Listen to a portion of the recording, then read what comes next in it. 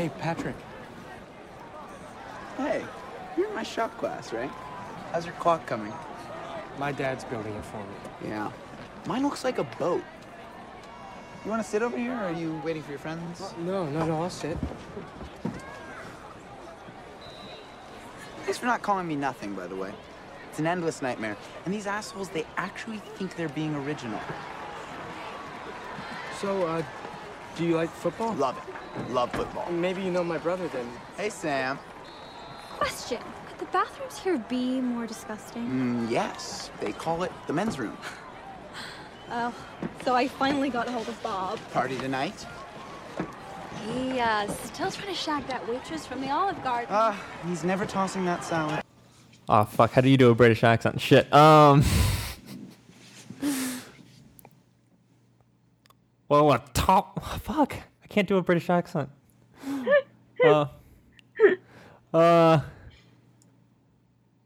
Jiminy Crick... No, it's not British. Please keep all this in the audio. I'll put it at the very end, all the outtakes. All right then, Michael. Well, top of the morning to ya. That's Irish. Fuck. What are you doing? Well, top of the morning to ya, Andrea. Oh, Pippity A Poo, cup how of are you tea. doing? A cup of tea. Biscuits and crumpets. Michael, we're gonna get cancelled. What a fall! What two British fellows? I'm a girl. I'm a lad and you're a lass. You know what? Can I take double the points for that? Because I also managed to make a Game of Thrones reference. That's because we're British. That's right. I don't know. 10 points to you, Andrea. 10 points to Gryffindor. There's your Harry Potter reference for the week. Whatever. Yeah, that's pretty much... Well, I think we have one in this one. A very... Oh, shit. That's in-your-face true. one. Which is the whole point of these horrible accents. Welcome back. Obviously, we're talking about perks of being a wallflower. How did you not figure that out? Yeah, not at all. Which just so happens to have good old Hermione in it. And boy, oh boy, can she do an American accent. You know what? I have to say, it wasn't as bad as I remembered it being.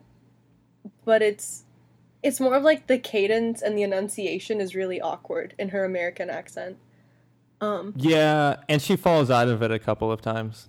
Yeah. You can definitely like hear some of the Brit pull in during some sequences. So, I mean, it's hard doing another accent if you're not from an area. So, Very true. but that sort of like, you know, talking on accents, and this is obviously off topic, but like Hugh Lowry as House, I think he's probably like one of the few people that have been able to pull off a fantastic American accents that was a Brit. I don't know. I feel like British people do it all the time. They say it's fucking hard. I bet it is, but like I see them pull it off all the time. Like I would not have known Hugh Laurie was British until seeing him years later do something else or just talk in an interview, and I was like, "What? Why'd you lie to me my whole life, Hugh?" That's acting, Andrea. But how dare they lie so well? Yeah, I don't want my acting to be good. I don't want to believe what they're doing. I'm still shocked Paul Dano is alive after seeing the way Daniel Day-Lewis killed him in There Will Be Blood. What about the time when Daniel Day-Lewis got shot in a booth? I'm surprised he's alive as well, to be honest, but that sort of acting machine couldn't have been entirely human, so... Yeah, that's why he had to quit. Welcome to Conspiracy Hour. Which actors are real? Which actors are fake? We'll find out. I'm waiting for the day when technology gets to the point where they're able to like completely build someone and like create an AI voice for them, and there's just going to be this AI actor that's out there. Mark Zuckerberg. Oh, well, yeah, you're right. It's already happened. Anyways, Perks of Being a Wallflower. It was written by Stephen Chbosky? Chomsky. Chomsky. Yeah. Chomsky. And then in 1999, he wrote. That's when it came out, and then he decided, hey, I'm going to direct my own book in 2012. And you know what? I think both work magnificently. Yeah, I think the book is way better. I have some gripes with the movie, but Let's get into it. This is Let's what get- we do here. let's get into and tear this shit apart. We analyze, we criticize, we fight. It's our whole appeal. Yeah. Do you want to summarize Perks first? Well, we start off with Charlie, who we can tell is interesting. I'll say that. So, well, he's a quiet, sensitive boy. He's writing letters to someone we don't know. We never find out who. The whole book is epistolary. It's told through letters. And basically, he's detailing his freshman year in high school. He's very sad. He has no friends. And then he meets a lovely group of people. Patrick and Sam are the two siblings that are like his main pull into this group. Immediately in love with Sam from the get-go. And it's basically adventures, high school. They have parties. Someone gives him pop brownies. He doesn't know. Sam makes him a milkshake. Very nice. This book is kind of hard to summarize now that I'm into it, because it's like there's a lot of kind of pointed things that happen, and then a lot of details I feel like you need. But basically, yeah, it's him and this group of friends. He's having a hard time navigating social friendships. He's also, exploring his trauma, which comes out when you least expect it. Fuck, Michael, I don't even know. How do I read this fucking book? Yeah, I mean, it's a young adult novel, coming of age, telling of a boy who didn't have friends who gets friends, and then pause. his I'm so friends sorry. sort of dip. Huh? We have to Pause the correct recording? something. No. Oh, I just have to interrupt. Hey, do you remember last week I didn't have my planner and you're like, what are we doing next? And I'm like, let's do Perks. And we're like, it's coming of age novels month. It's not. It's fucking mental health awareness month. But this is still the book we were going to cover for mental health awareness. well, It that is works still a out. coming of age and young adult book. Yes, but we're all being sad this month. So yeah. Sorry, keep going. I am here for Mental Health Awareness Month. And yeah, I mean the book. I really like this book a lot, and it's really weird because I don't know if it's just like I connected with a lot of things in it. Some things really close to like Charlie's character and whatnot, like things that happened to him. But I felt like I've either read or seen this film before, but I don't remember ever reading or watching it before. Maybe I took some pop brownies one time and watched the film. Who knows? Do you remember that time we didn't. No, we didn't make pop brownies. We made pop brownies. Shut up. It's fine. Do you not remember making I was pop like, brownies? maybe we don't announce that on the podcast, but fuck it, who cares? Who gives a fuck?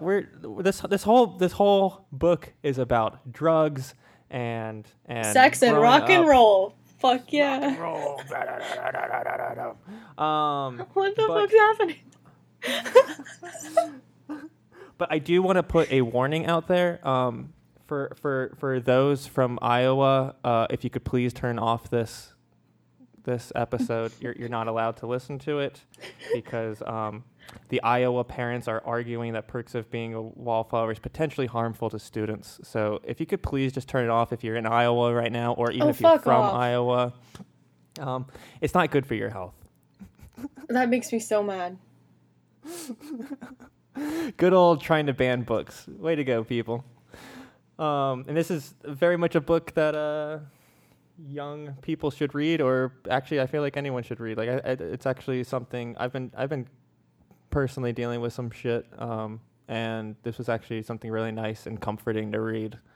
So, and like I said, I connected with some things very well, and some things really fucking close. Like, so Charlie has a friend who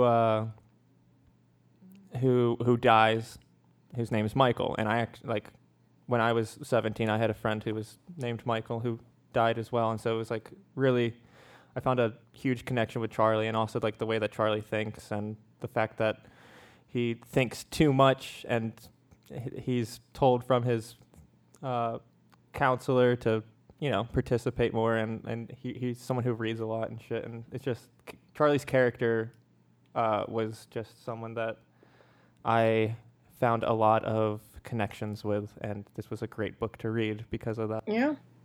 And obviously we need another little disclaimer pop up that we are going to talk about sexual assault, because it does come up in the book and in the movie, obviously. So Sexual assault and suicide. Yes. So avoid further entanglement with this episode if this is not good for you. So, speaking of, let's get into it, because we didn't really finish summarizing, did we? But, I mean, you know, a lot of high school stuff happens. We'll get it as but we go. Ultimately, well, yeah. Or do I not keep going? I was just saying, like, I feel like there's a lot of things to talk about that we'll probably be summarizing it as we're talking about it. So I think we can just go ahead and talk about the book and the film. That's true. And you know, okay, so going off what you just said, I first read this book, it was shortly after high school, and I remember it hit me really hard because anything a good book does, I mean, it makes you introspective. If you identify with parts of it that speak to you, obviously that's going to have an impact. It was a trying time in my life. I read this, and it was the first time a book that wasn't serious as death made me cry. And so then I'm just crying on a park, like, swing, and I didn't know why. And I realized this is a fucking good book. So that's what's been interesting. Like, we're doing Mental Health Awareness Month, and I'm rereading this book, and I'm just like, you're just getting my feels all over again. I don't know how you're doing it. But that's part of the magic of this book. Like, it's the friends you wanted to have in high school, pretty much. It's... Yeah. Like, it's supportive, it's beautiful, they're all lovely people, you want to know them. There's a lot of references to things the hipsters have taken over, but it was still fresh at the time when this book was written, so you can identify with that. And, yeah, it's just... It speaks... like all good young adult fiction, to young adults like people, and takes them seriously. And that's a beautiful thing.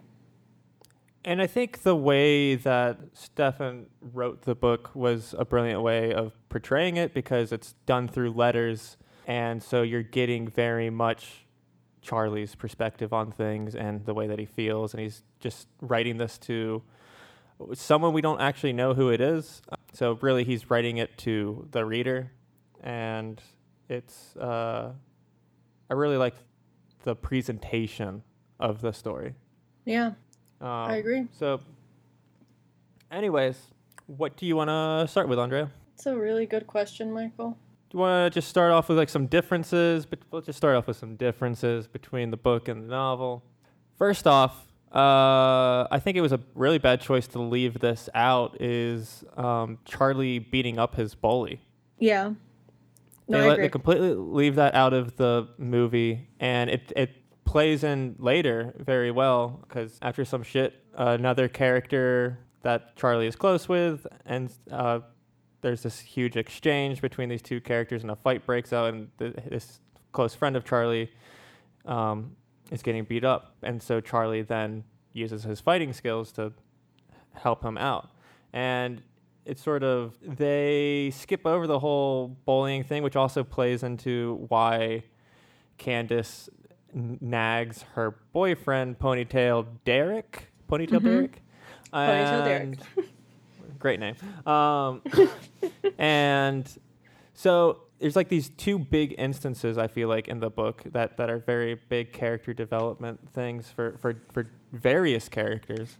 And there's this nice beginning part in the book where Charlie stands up to his bully, and we find out that Charlie learned how to fight from his older brother, who is a football player. And yeah, they skip over that entirely, and it's a sad choice that they left that out. I think it's a good thing for Charlie, and also it teaches us that, hey, Charlie knows how to stand up for himself and fight. And then, yeah, and that was actually an interesting thing to leave out, too. They have some of what's happening with Candace in the background, but you're seeing her relationship with Ponytail Derek occur and then, resolve neatly towards the end where she just goes with her friends alone to the dance. But you don't have this part where she has Charlie drive her to the abortion clinic. Yes. The part where they connect and they get really close as siblings because they kind of have like a rough relationship a little bit. Because Candace is a very, very bossy, very argumentative person. So. And what's interesting too is like they have excluded a decent chunk of just the family interacting.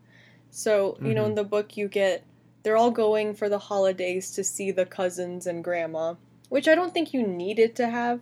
There's a really kind of poignant line about that, though, when Charlie's talking about wondering which of the cousins will make it, and that he bets that they're wondering the same thing about their family. I also like the line that he says. He asks the reader, "Do you enjoy holidays with your family?" And he's like, "I do, because it's always interesting seeing that all these people love each other, but they don't like each other." Yeah. And I was like, that's such a good line, and I see that a lot. So that's the interesting thing. Like, I see this a lot as gripes people have, where they're like, "Well, Charlie's writing at a very young level." It's like, well, duh. I mean, he's a freshman in high school, and also there's nothing to suggest he was a big reader before this year. Now his teacher's exposing him to literature, and it's nice that you do have the writing get better as the book goes on. But also, Charlie's obviously dealing with some baggage, people. So that's actually the beautiful thing about Charlie is the writing can be very simple, but the lines are so perfect when it comes to observations of people and relationships that's where the excellence of it comes, I think. It's like there are certain lines that are so hard-hitting despite simplistic writing because they're just honest. And that's something like I struggle too with my own writing sometimes, is just keeping it simple. And really at times simple is better, and it can hit harder than going on a nice flourish of words and getting to a point after like long paragraphs. But it's nice sometimes to just have a sentence just stick out. It's sort of like how Chuck Palahniuk sometimes does it. Like he'll just like throw things in every now and again that just sort of hit. And there's nothing wrong with simplistic writing, and I think it actually sometimes takes a better writer to write something that's simple and works well. And Stefan does a great job at that. Very true. I'm calling him by his first name, Chomsky.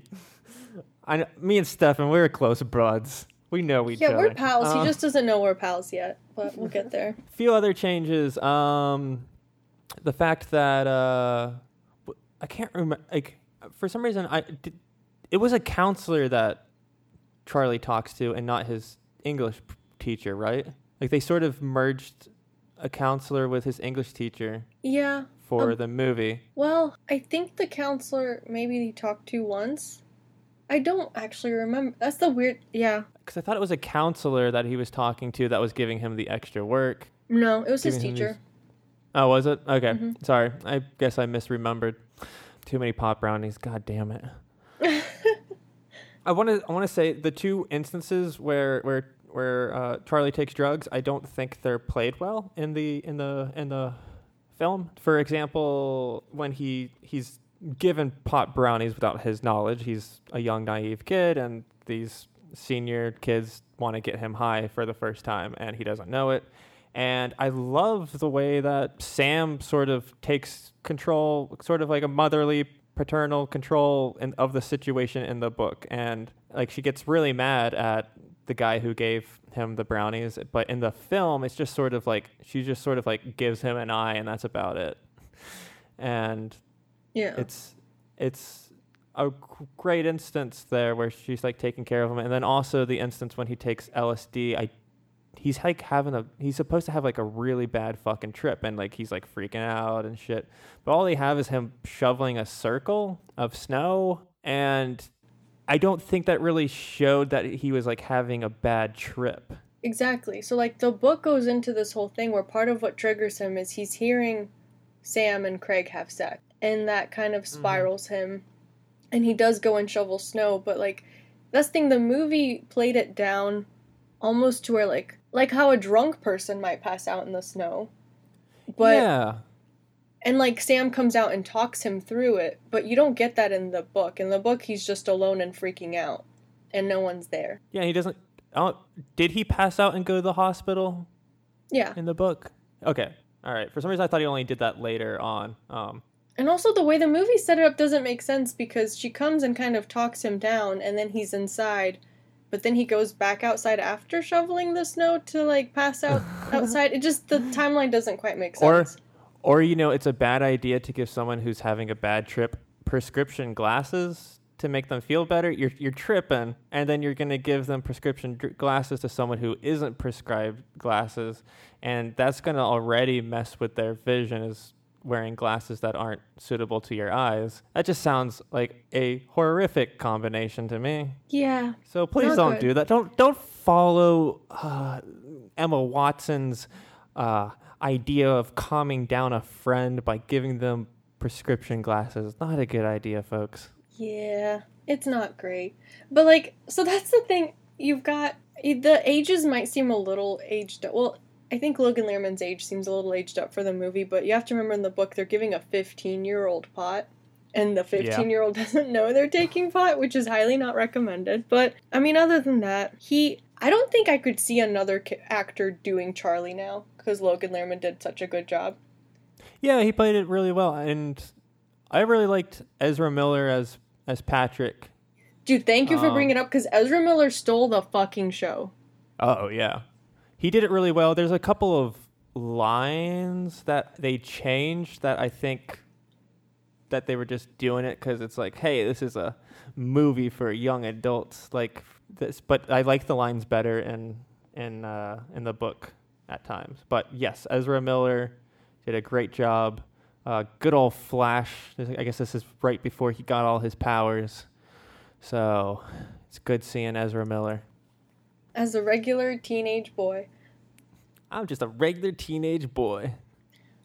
Well, and that's the thing, like, I'm curious to know which lines were changed, because to me I just feel like they also just threw in more lines and, like, more of the relationship between Patrick and Sam, which I was okay with, and, like, it seems like they kind of modernized some of the jokes, which was also okay, because obviously there's a different timeline between book and movie, but I don't know, I think it kind of, they figured out what a talent they had with Ezra Miller, and they're like, we have to put more attention on Patrick's character because he's just so good. It's hard not to like Ezra's character. He's fun. Yeah, there's a couple of things that I wish that they put in, because it's sort of towards the end when Sam's asking Charlie like what he wants, and he can't do things.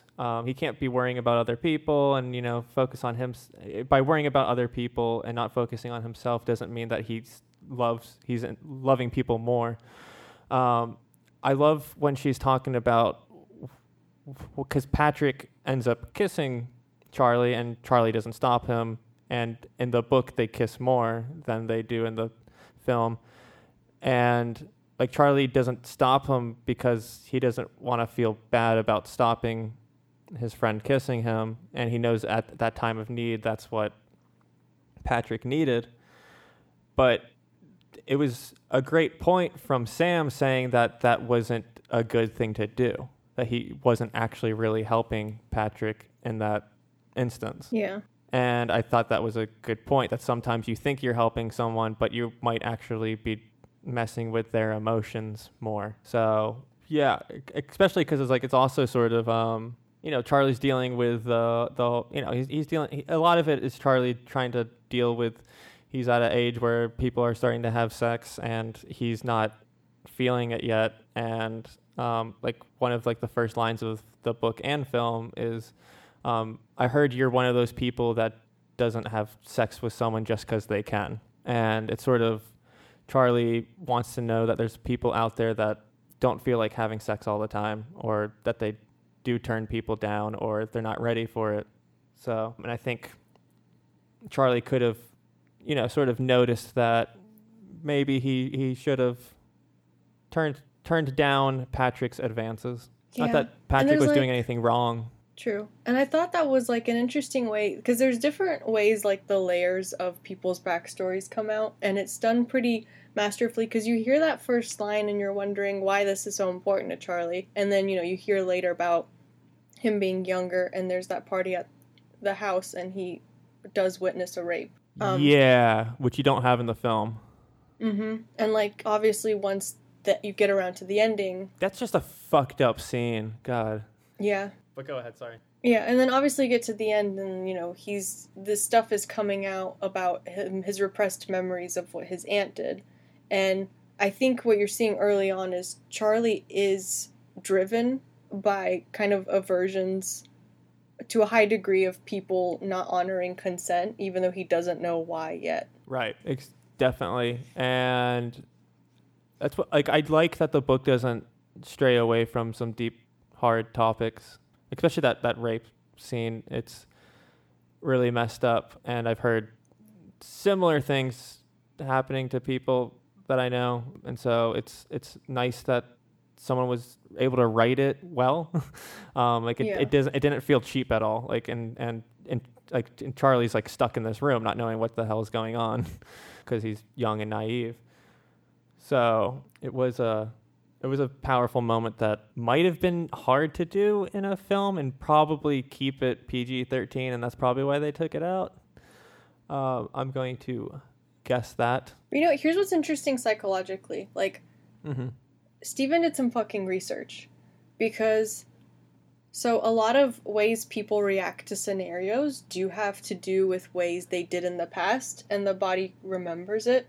So whenever people talk about, now we know it's fight, flight, or freeze, and Charlie's definitely a freezer. But if we look at it and if we break it down, and it's going to get a bit technical here, and I'm sorry in advance, but as a child, if something happens to you that you felt powerless to stop, it could lead to a lot of the behaviors we see Charlie exhibit in the future of, watching something bad happen in his room and feeling like he can't really get anyone's attention, or letting Patrick kiss him when he knows it's probably a bad idea and he doesn't want it to happen, but he's just like, I didn't mind. So, like, right.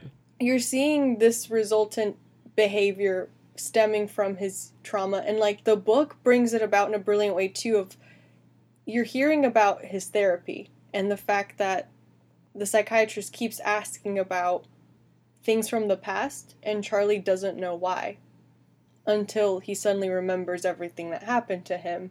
And, like, you realize they've been kind of setting this up where whoever the therapist was, like, they've been realizing from what Charlie's been saying, there's probably some past experience that caused a lot of this, but they just have been careful at chipping away to get to it. Mm-hmm. Very It's good just point. brilliantly written. Yeah. There's a lot of nice things, that connections from the beginning to the end, and things that play off, and characters actually grow and change a little bit. There was one instance also in the book that I really wish that they did in the film, and I don't know why they did it the way that they did, where so Charlie's starting to date Mary Elizabeth, and so Charlie's for a while been talking about his friends Sam and Patrick, and his mom finally asks him, hey, would you like to have Sam and Patrick over for dinner?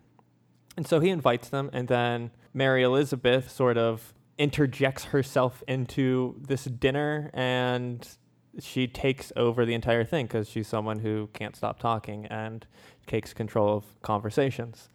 And I thought that was a very great way of showing how bad of a character Mary Elizabeth's. Not that she's bad, she's just not able to understand a situation, and I thought that was like a great way of showing her character and why Charlie needs to get out of this relationship, because I feel like they didn't make her as bad in the movie. Like, I guess there was like a couple of instances where, like, her constantly talking on the phone or and whatnot, but and like him talking about how in the film he's talking about how he wished she would allow him to choose the music for like the makeout sessions, but I felt like in the movie it was like she kind of was almost like an average person who's just very talkative and energetic, and it makes the scene where when Sam decides during the spin the bottle to kiss Sam, I think you sympathize with him, or you know it's wrong. You know it's absolutely wrong, but you get why he did it. And in the film, it's sort of like he just does it. So, well, I'm gonna argue with you here, because to me, Mary Elizabeth, like, we're getting Charlie's point of view, and like we've established, Charlie, it's not his fault, but he doesn't speak his mind, and he freezes in situations. So you have this girl. By the way, the first time he meets her, he talks shit about her hair.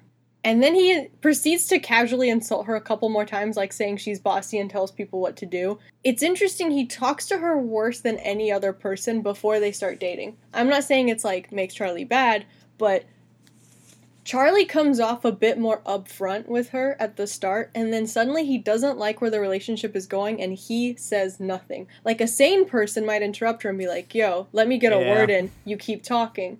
And instead of saying anything, he doesn't speak his mind with her at all, lets the relationship progress to where she's probably thinking we're getting closer and closer, and he's like, I feel more and more like I'm dying. And then, it wasn't even spin the bottle, because you don't control what happens in spin the bottle. It's a dare. And they say, kiss the prettiest girl, and he turns and kisses the girl that boys always liked better than you. I'm just saying. Obviously, she's not a perfect character. That's what I like about this book. There aren't perfect characters. But I feel pretty bad for Mary Elizabeth. Oh, no, I feel bad for her, too. Like, it was a fucked up thing to do. And that scene is one of the instances where I didn't like the change of Patrick's wording. Because in the book, he says, oh, well, this is awkward.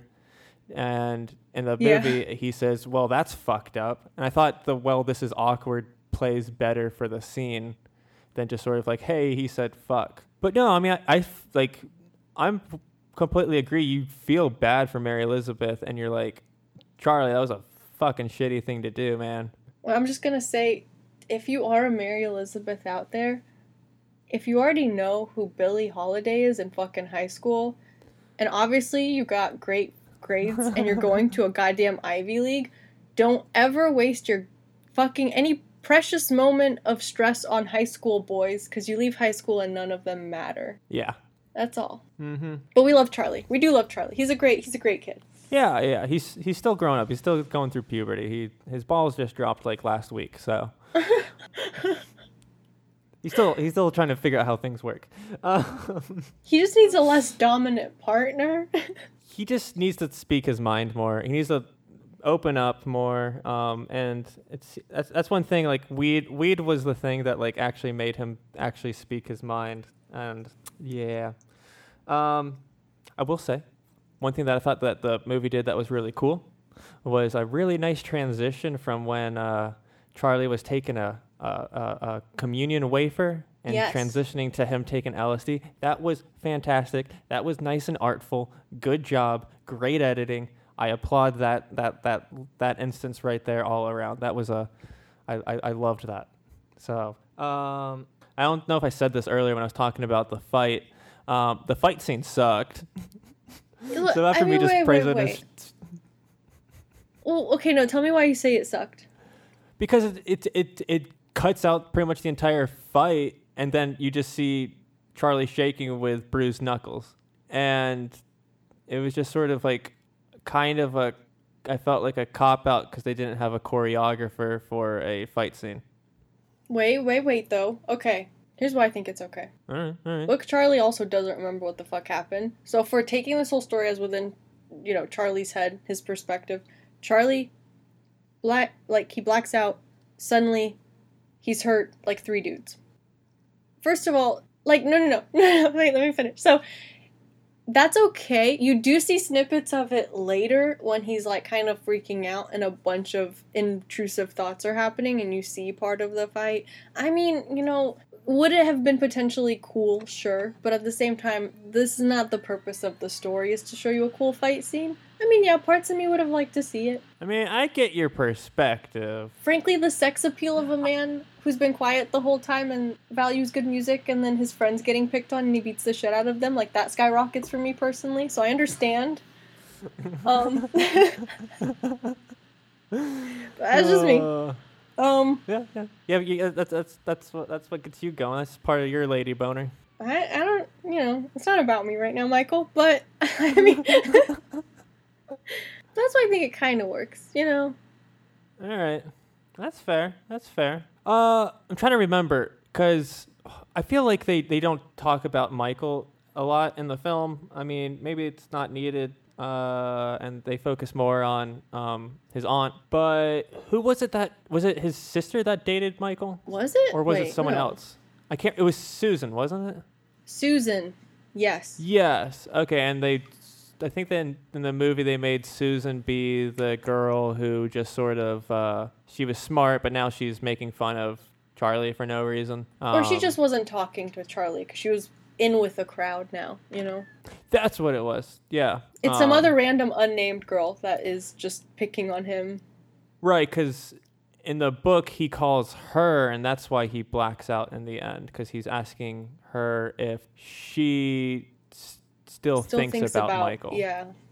And it's more so that than in the movie he's thinking way too much about Helen and thinking, oh, it was my fault that Aunt Helen died, blah, blah, blah. Which, I mean, it still works. It's fine. No, I agree. I mean, the book definitely spoke to me first, and, like, there's more nuance to it, which I understand. There also is, there's the poem he gives to Patrick, which we don't have in the movie. And, like, there's more insight into his mentality. Like, that's the thing. It's hard to show thoughts on film as well as when you have a novel. If there was more internal dialogue, I think it could have worked better. I mean, we've covered, like A Clockwork Orange and Lolita.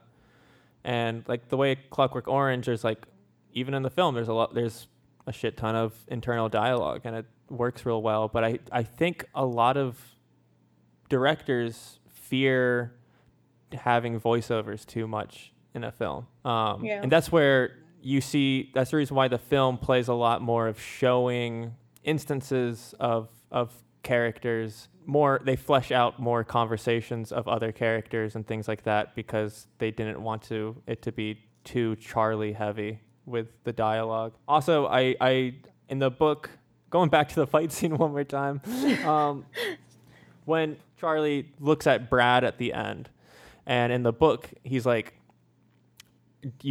don't you fucking do this again, or I will tell everyone who you really are. And I think, and that's so much more powerful than in the film when he's like, if you do this again, I'm going to blind you. Well, wait, no, he says I'll blind you in the book, too. There was just more than just that line. Because that line alone comes off a little Charlie chose violence today. But there was, like, more to it in the novel that I just can't remember off the top of my head now. But, yeah. I think it was just, I will blind you, and if that doesn't work, I will tell everyone who you really are. Yeah, something like that. It was something, yeah. So you're right, it was both, but, like, why would you cut out the second line? Like, it's so good. It works really well for that scene. That's true. And it makes Charlie look like more of a fucking badass. And there's something I understand why they left out because of time, but it's one of, I think, my favorite things in the novel. So Charlie's got a characteristic that some of my favorite characters have, which is giving great gifts. This is very important. I love it a lot.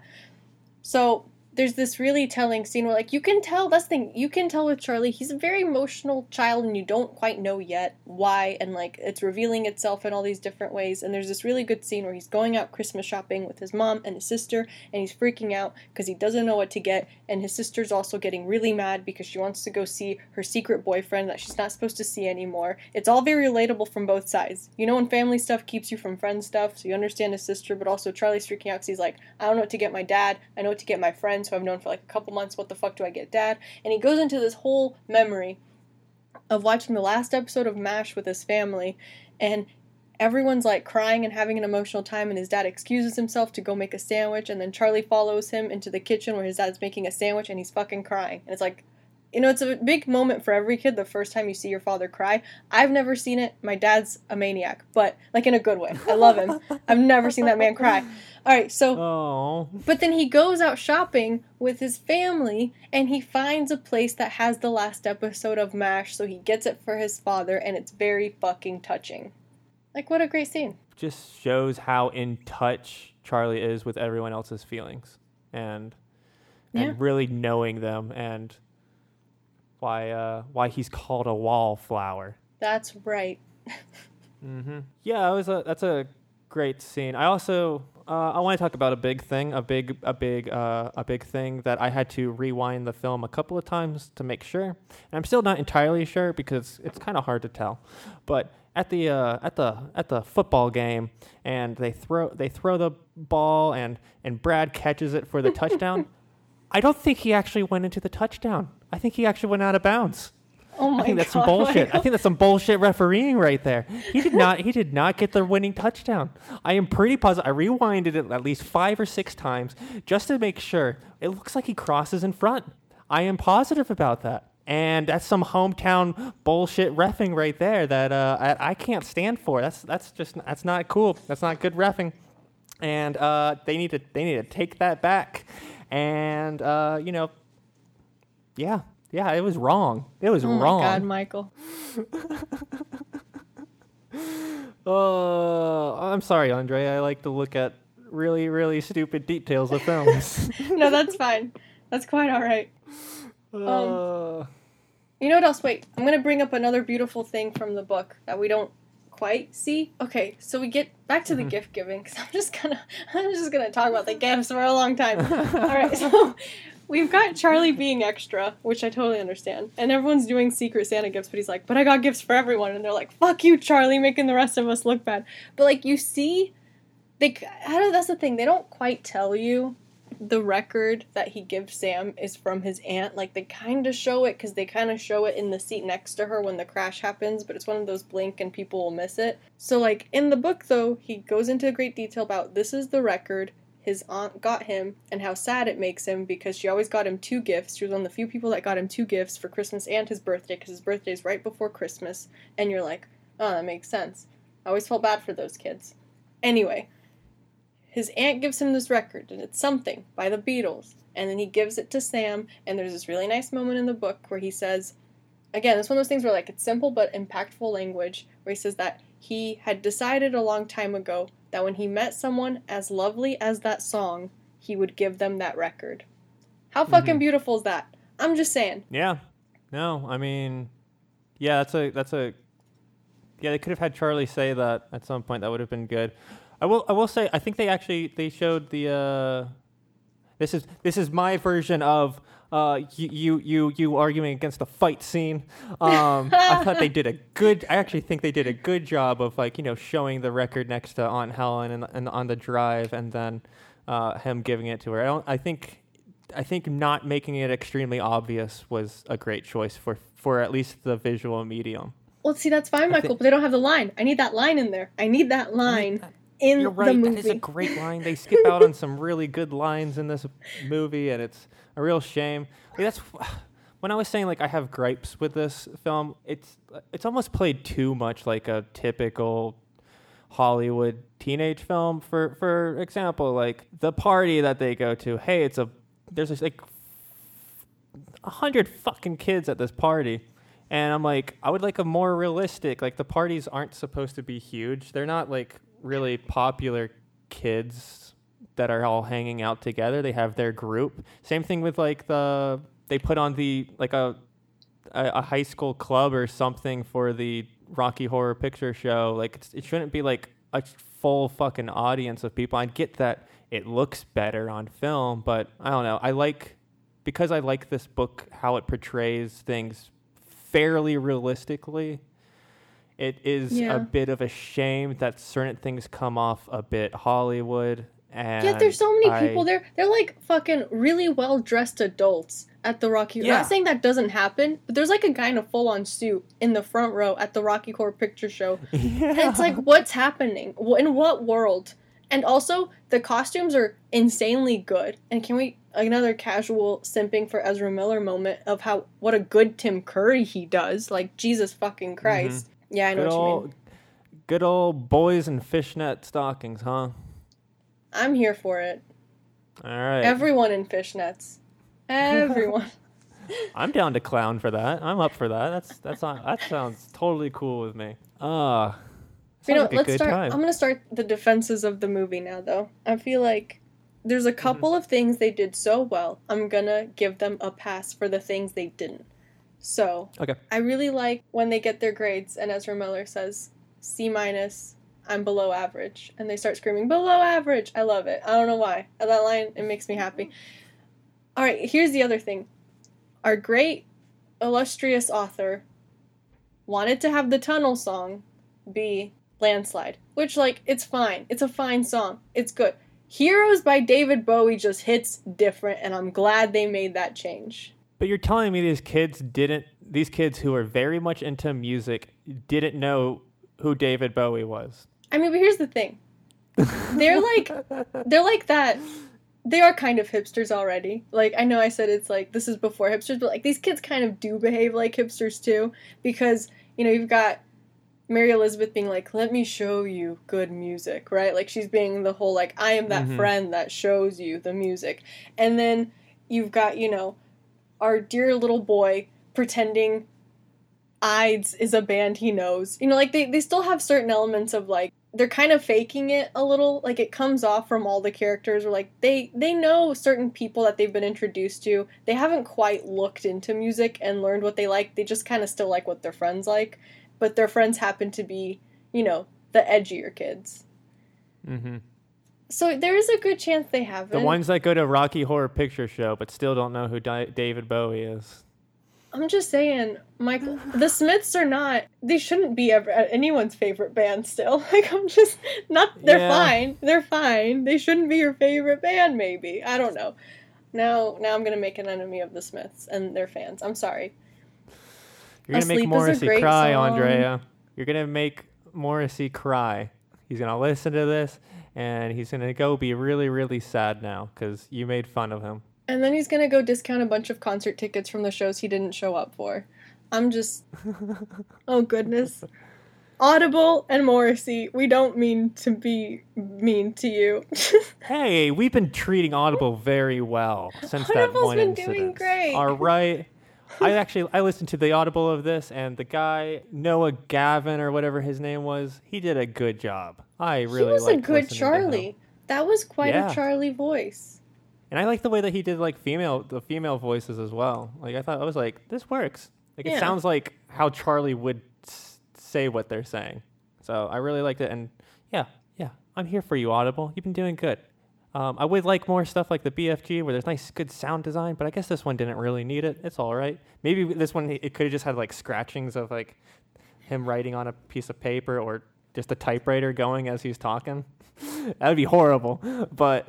True. It would have been. It could have been a nice little touch. Oh wait, and one more thing the movie threw in that I liked, and that was Patrick's senior prank of dyeing all the tools from the woodworking class pink. I liked it. Mm-hmm. It was a nice extra thing. Yeah. I'm here for it. But one thing that they did change is when the workshop and teacher comes in, he gets angry at Patrick, which Michael, get out of my head. I wrote that same note down. In the book, he laughs it off and actually appreciates it. He just tells him to go to his chair. So exactly.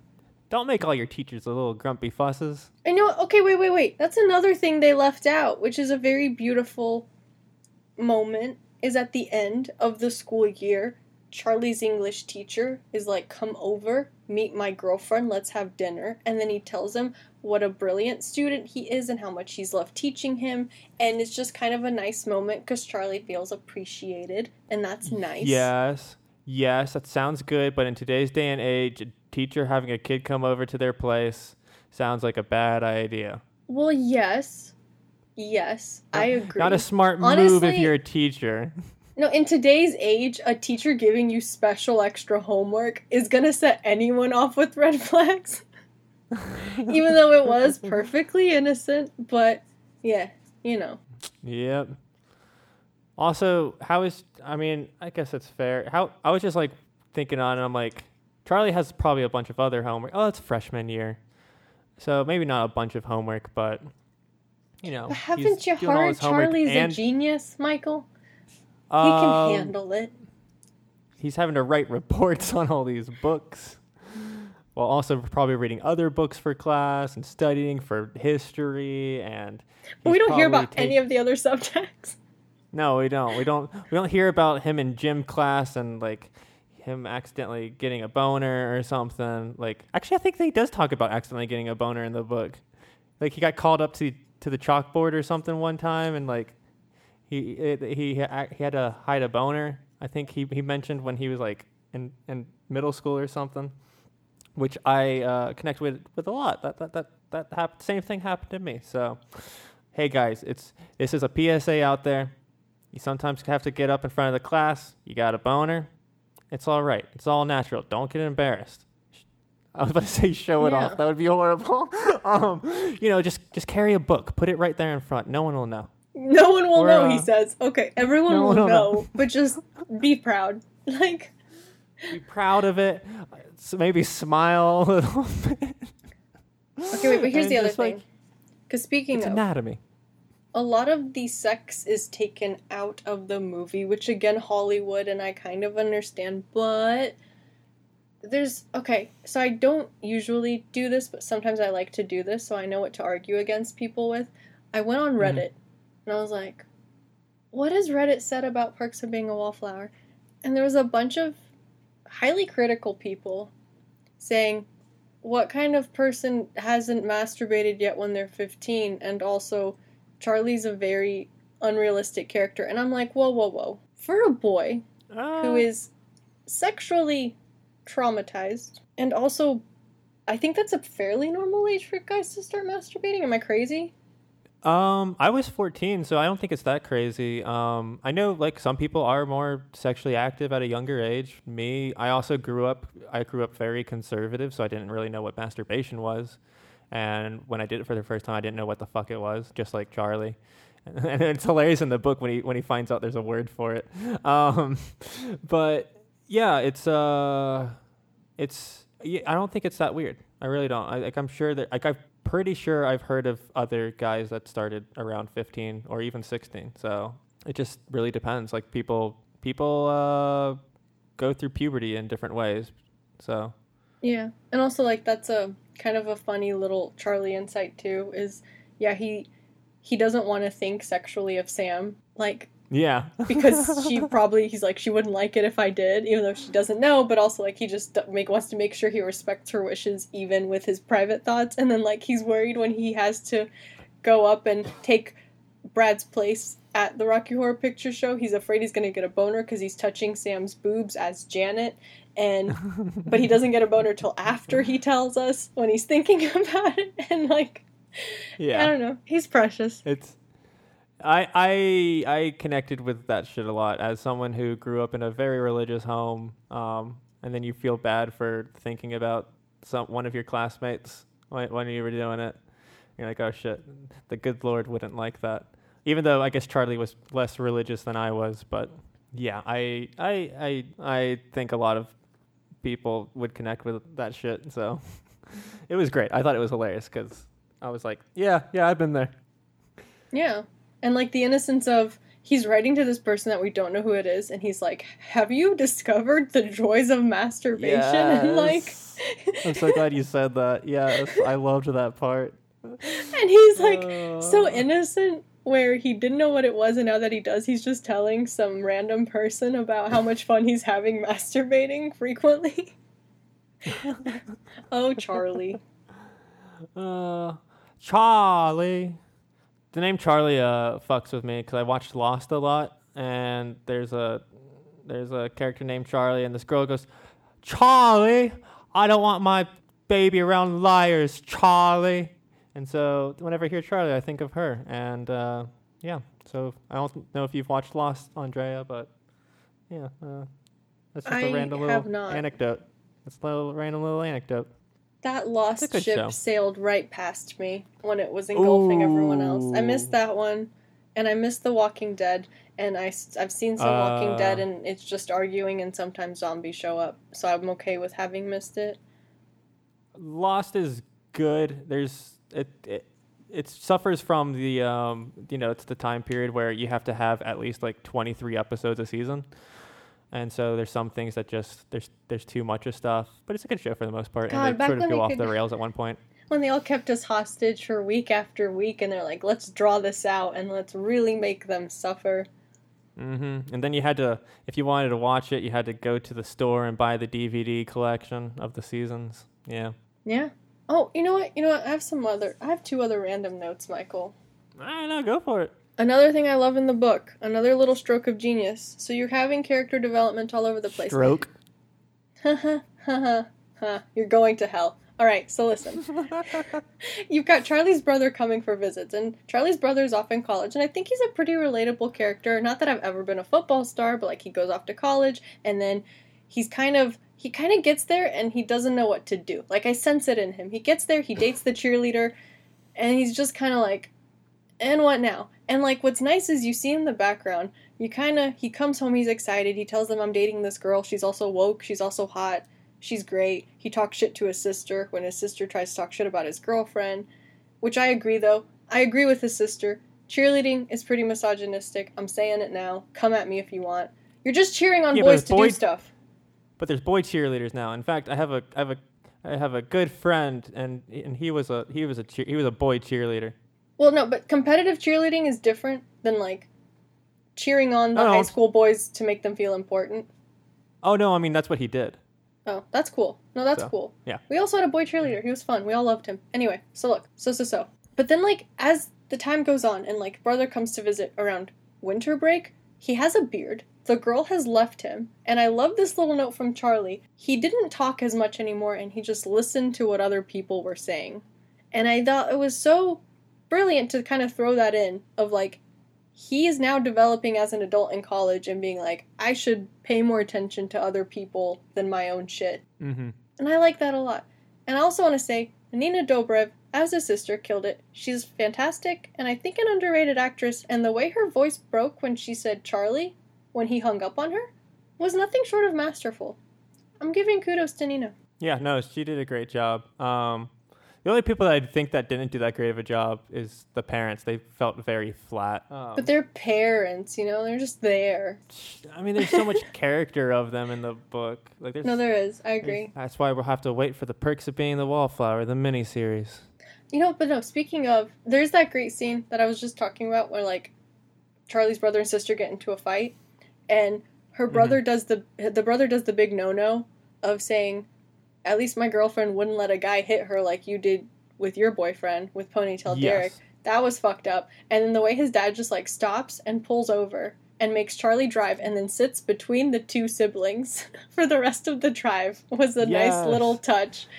That's a smart parenting move right there. And if I was a parent and that shit, I would definitely keep that one in my back pocket for if my kids did some shit. So I thought that was a smart move. How do you feel about, like, I thought it was actually a really cool moment, and it also, I guess, somewhat ties into the brother playing football and stuff, because the announcer guy on the radio who was coming on to Charlie, I actually thought that was a really great scene in the book. And I understand why they left it out, because it sort of is bringing something in that's completely unnecessary. And I mean, it is necessary, I think, because it's Charlie learning about stuff. And but I think it works so well in the book because it's right after the fight with Patrick and Brad, and Charlie's learning that adults also have their secrets. Yeah. So, I agree. No, that was a really fascinating. I had actually forgotten about that scene, and rereading, I was like, "Oh shit! Right, this is brilliant." And I love the bit after where he goes and he wants to tell Brad that the guy mentioned his brother's name as like having great potential for a college team, and then he knows if he mentions it and he mentions having met him, his dad's gonna be like, "You didn't harass him, did you?" And then of course his dad does ask him that when he does tell them, and he just lies and says, "Oh, we just saw him at a park." Like, he doesn't describe the cruising, the late night, the guy coming on to him. He's just like, "We met him at a park." And he was like, "Oh, that actually worked. I've successfully lied to my parents." Which also plays into the whole lying about the abortion stuff. And it's just, there's some really nice connections and Charlie learning different things throughout the book that dives so much deeper than the movie can. Yeah, that's Perks of Being a Wallflower. I don't have anything else on that. You got anything else, Andrea? No, just everyone read it, for fuck's sake. Yes, fucking great. Or listen to it on Audible for $15.99 a month. And Audible, if you're listening, please pay me for this advertisement. Yeah. So now that you got your good old calendar, what are we doing next week? Great question, Michael. I'm getting up now. You're gonna have to cut this out because it's across the room. I'm leaving it in. Getting up noises. Shut the fuck up. I am leaving this in. Great. Andrea walks across the room. Why are you making pig noises, huh? What are you trying to say, Michael? That wasn't pig noises. That was like squeaky shoe. I don't know. All right. So here's the thing. This month, like I said, so all the books I mentioned last time, they're still valid a month from now. So just shelve your enthusiasm for them, because this month we've got Train Spotting. We need to talk about Kevin and American Psycho. So I say we do Train Spotting. Fucking yes, let's do Train Spotting next. Fuck yes. You fucking fucks. Fuck yes. That's going to work so well for Train Spotting. We're going to cuss so much next week. We're going to cuss so fucking much. So y'all be fucking prepared. We're going to do so much heroin next week. Yes, I can't wait. We are method podcasters. We're going to be withdrawing as we're speaking next week. We're going to get addicted. We're going to get addicted and then start our withdrawals. And it'll be a great time for everyone. So yeah, if you have nothing to do this week, please read along with us for Train Spotting. Go do some heroin as well. Actually, please don't fucking do heroin. We did not tell you to do heroin. We're not endorsing heroin. We have not been bought out by big heroin companies. So don't do heroin. But yeah, either read along or watch the awesome Danny Boyle film, which stars Ewan McGregor. It's a great film. So I'm looking forward to talk about this because I haven't read the book. Me neither. Holy shit. Hell yes. Awesome.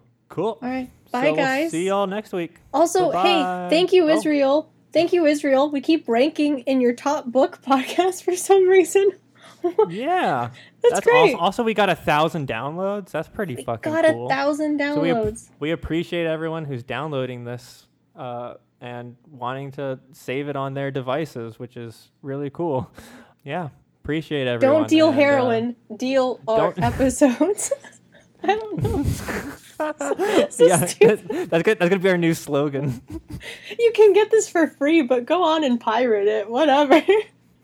Hey, we got the goods. We got all the episodes on Novel Ideas of the Illiterate. Which one do you want? You want the BFG? You want Clockwork Orange? You need something a little bit more real? We got The Big Short for you. Oh shit. Yeah. Anyway, yeah. See you. Oh, go ahead. No. We're never ending this episode. People still talk about your money rant, like, in a good way. Like, you know what? This is good. You've dethroned the bullshit money rant from Ayn Rand's Atlas Shrugged. Now this is the money rant, is your money rant. And it's completely in the opposite direction. But why'd you just bring up Ayn Rand? Because the fucking Charlie loved the Fountainhead. That's the thing, Michael. I was waiting for the moment to bring up Ayn Rand, because this becomes such a fucking thing now. So there you go. Have your Ayn Rand goddamn crumbs. Get out of here. We're officially done. Get out of here, Ayn Rand. We don't want you no more. Bye-bye, everyone. Yeah, bye. We're actually officially ending this, so yeah, we'll see y'all later. Bye bye. I had lunch with Craig today. Yeah? He said he was sorry and that I was right to break up with him. I'm driving away and just feeling so small. Just asking myself, why do I and everyone I love pick people who treat us like we're nothing?